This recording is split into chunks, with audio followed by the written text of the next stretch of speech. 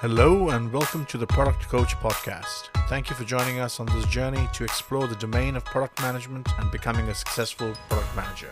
You can get access to the latest articles and podcasts on productcoach.net.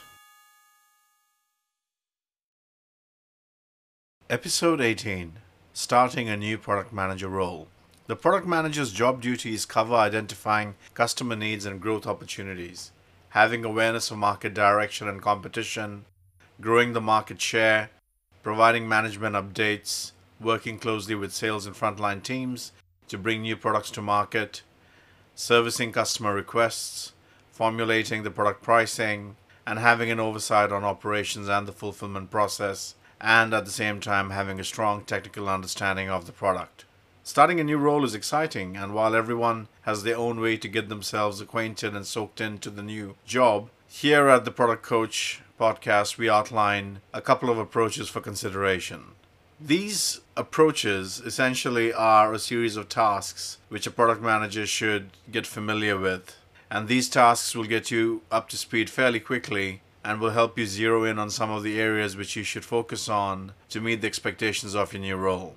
So starting off, it's all about getting to know the product at your new company. When coming into a new role, it's crucial to understand that the previous established vision for the product is something you have to work with. Over time, you will probably be able to outline your own product vision. Sometimes you may not even be able to change the vision very early into the role. It makes sense to validate if the existing product vision is still valid. The product manager can initiate a discovery exercise with the stakeholders to establish what is working well and what needs to be fine-tuned. This discovery exercise is a great time for you to reconnect on the product vision and to ask the brave question if the product is still delivering on its goals and its vision.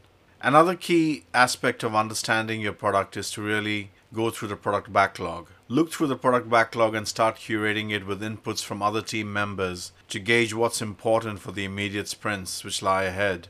While you may take a bit more time to formulate your own view on the validity of these user stories, you should at the same time also seek to understand how many sprints are likely to be planned and funded for during the financial year. This will be a factor in identifying what must be done during the course of the year. With those specific user stories, you should also be familiar with the user experience of the products.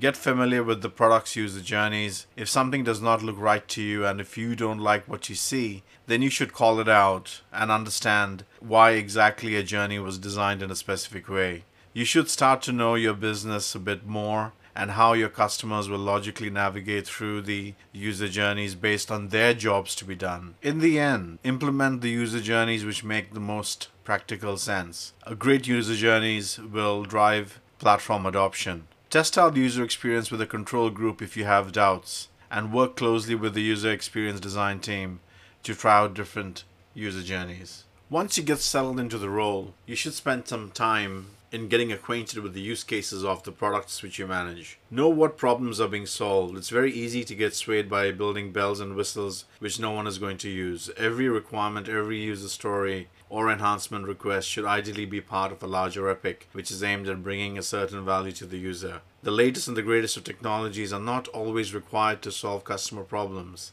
Investigate further as to why some technologies are being used if there is no use case for it. If there are backlog items which have no details, then consider dropping them. All in all, familiarity of the use cases and the problems which you are solving will tightly connect your product to its customers. Know what your product can and cannot do. Products are not meant to be everything to everyone. There will always be things that the product can't do, and you should find out about this as you will be asked at some point why the product doesn't have a specific feature.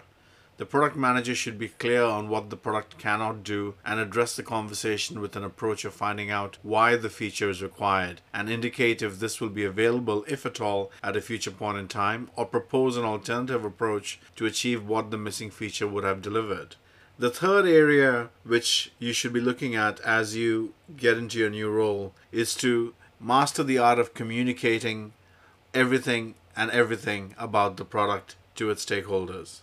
Start owning the narrative of your product as you get deeper into the role. A product manager owns the narrative of the product and should believe in the narrative. It's important to closely understand how the product is being used, what the value is, If you're happy with the existing narrative and if the rest of the organization has embraced it, you may want to take a pause on changing the narrative until you have good reason to do so. Drive the visibility of the product through the organization with regular communication. We can't emphasize this enough. The more communication you have, the more visibility you have with your senior stakeholders. This will introduce you to stakeholders who will keep the product's achievements top of mind. There are various metrics which could be communicated apart from revenue and profitability. Some of the popular metrics are platform use, platform user adoption, user customer satisfaction matrix, platform ecosystem metrics, investments and return metrics versus the business plan. Make yourself accessible to regular training sessions to all your stakeholders. Get in front of the frontline team and arrange multiple training and masterclasses. It's a common assumption that the customer-facing teams know enough about your products. The truth is, with so much churn going on across the organization and so many products being sold and managed, it's very easy for customer service and sales teams not to have every single aspect of your product top of mind. Engage with them regularly, and effective engagement will breed a useful ground for you to actually get access to what clients are thinking about your products. It's the effective way to get feedback from the front line on the issues they are facing. Now, as part of your role in product management, one of the things you do have to do is to always protect the product. You need to protect the product from external factors which may bring it down. So be compliant to laws, regulations as they change all the time. If you are in a highly regulated industry, it's worthwhile to review the product in light of the latest regulations and industry best practices. If there are gaps, the next thing to do is to put an immediate plan in place to ensure that compliance. Protect your company through a review of the various legal documents and the terms and conditions which you give out to your customers. For example, in the last few years, data privacy has been at the forefront. All the global multinational companies have been reviewing their data privacy statements. Companies have refreshed the legal documents from time to time as per the local laws as and when required. So make a check on what customer and personal data you are storing, for example, and what are the implications from a data privacy perspective, and include that into your refreshed legal terms and conditions and various customer-facing documents. Another great area for you to focus on to protect your firm is to review the existing vendor contracts that are in place with your vendors and get access to the service level records of your vendors and the pricing schedules. The previous product manager has now left the organization. Everyone's going to be looking to you to give that input on what is actually happening with the vendor relationships. So you need to take ownership of those vendor contracts which may have been executed well before you joined the company. So you need to know what are your obligations in those contracts. You need to know when these contracts expire. You need to know how your contracts are priced. Another great thing about working with vendors is you can also learn from vendors. So it's quite important for you to also figure out what is the vendor's product roadmap and how does their product roadmap marry in with what you want to achieve in your organization. So a great thing to do is to call up your vendors, introduce yourselves, and start a fresh relationship. If the previous relationship was a bit sour, well, you can make amends. You can set the terms of engagement. You can now bring a new face into that relationship and a lot of energy into that conversation. So keep a note of all the vendor contacts, know when those contracts are expiring, and start planning to engage your vendors in a more collaborative win-win kind of scenario. The dollars and cents of your product, you need to know it by heart. Know how much you're spending every year to keep the platforms or your products up and running and how much you've been investing every year. One of the main objectives of a product manager is to drive down the cost of delivery by challenging vendors and engineering regularly. Look for the alternative solution providers to compare and contrast capabilities and pricing. This will allow you to have meaningful and hard, impactful conversations with these service providers if you know exactly what the alternative costs are, right? The only way you can get alternative costs is by engaging other vendors to figure out exactly what and how other services are being priced. It may not be an apples to apples kind of comparison, but it does give you more information. You don't then have to take a particular price which is being offered to you at face value. Whether it's an internal cost or an external cost, you now have some additional data points where you can now have a more impactful conversation by saying, hey, look, these prices are out of whack, Look at what I have on the spreadsheet over here. This is what someone else could charge me for the same service or the same product. Know how much revenue your product is bringing in and what is driving that revenue base. Perhaps it's a specific segment or an industry within your particular product sales portfolio.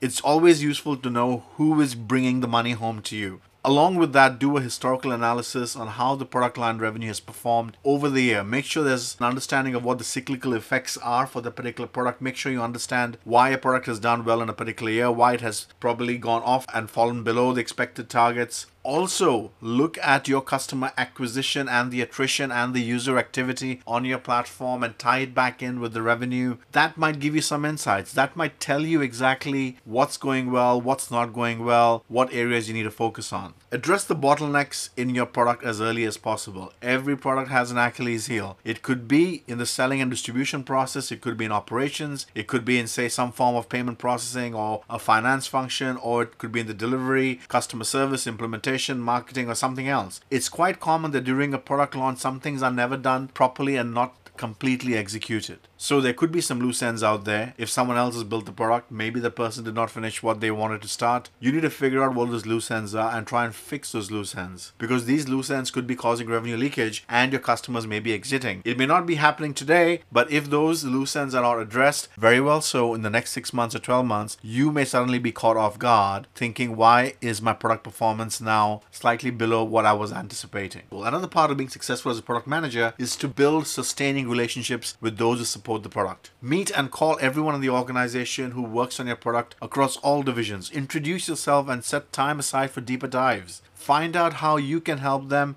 and what can be done better. You will spend more time, obviously, with engineering, sales, and marketing, as these are the main supporting pillars who will essentially drive the delivery of your product to market. But don't ignore the other teams as well, who are behind the scenes providing support to your product. Show everyone that you're a team player and that you are appreciative of everyone's contributions on the product. Your ability to slowly build on your circles of influence within this new organization will go a long way in building the trust and support which you need to move things along. There is a lot to do when starting a new role, and the first few months are going to be hard. It's not going to be easy. I can tell you right now that a new job in product management in a new organization, especially if you do not have much experience, is going to be hard. There are a lot of new people to meet. There are a lot of new things, processes, and things about the product which you need to understand and get up to speed for. There's a lot of reading and there's a lot of networking. However, what we have shown you in this podcast should at least give you a framework to think about areas where you want to focus on, perhaps in your first 30 days or first 60 days, to increase your knowledge and increase your level of confidence by networking right through the organization, so that you now have a sound and a solid base to go out there and put your best foot forward and execute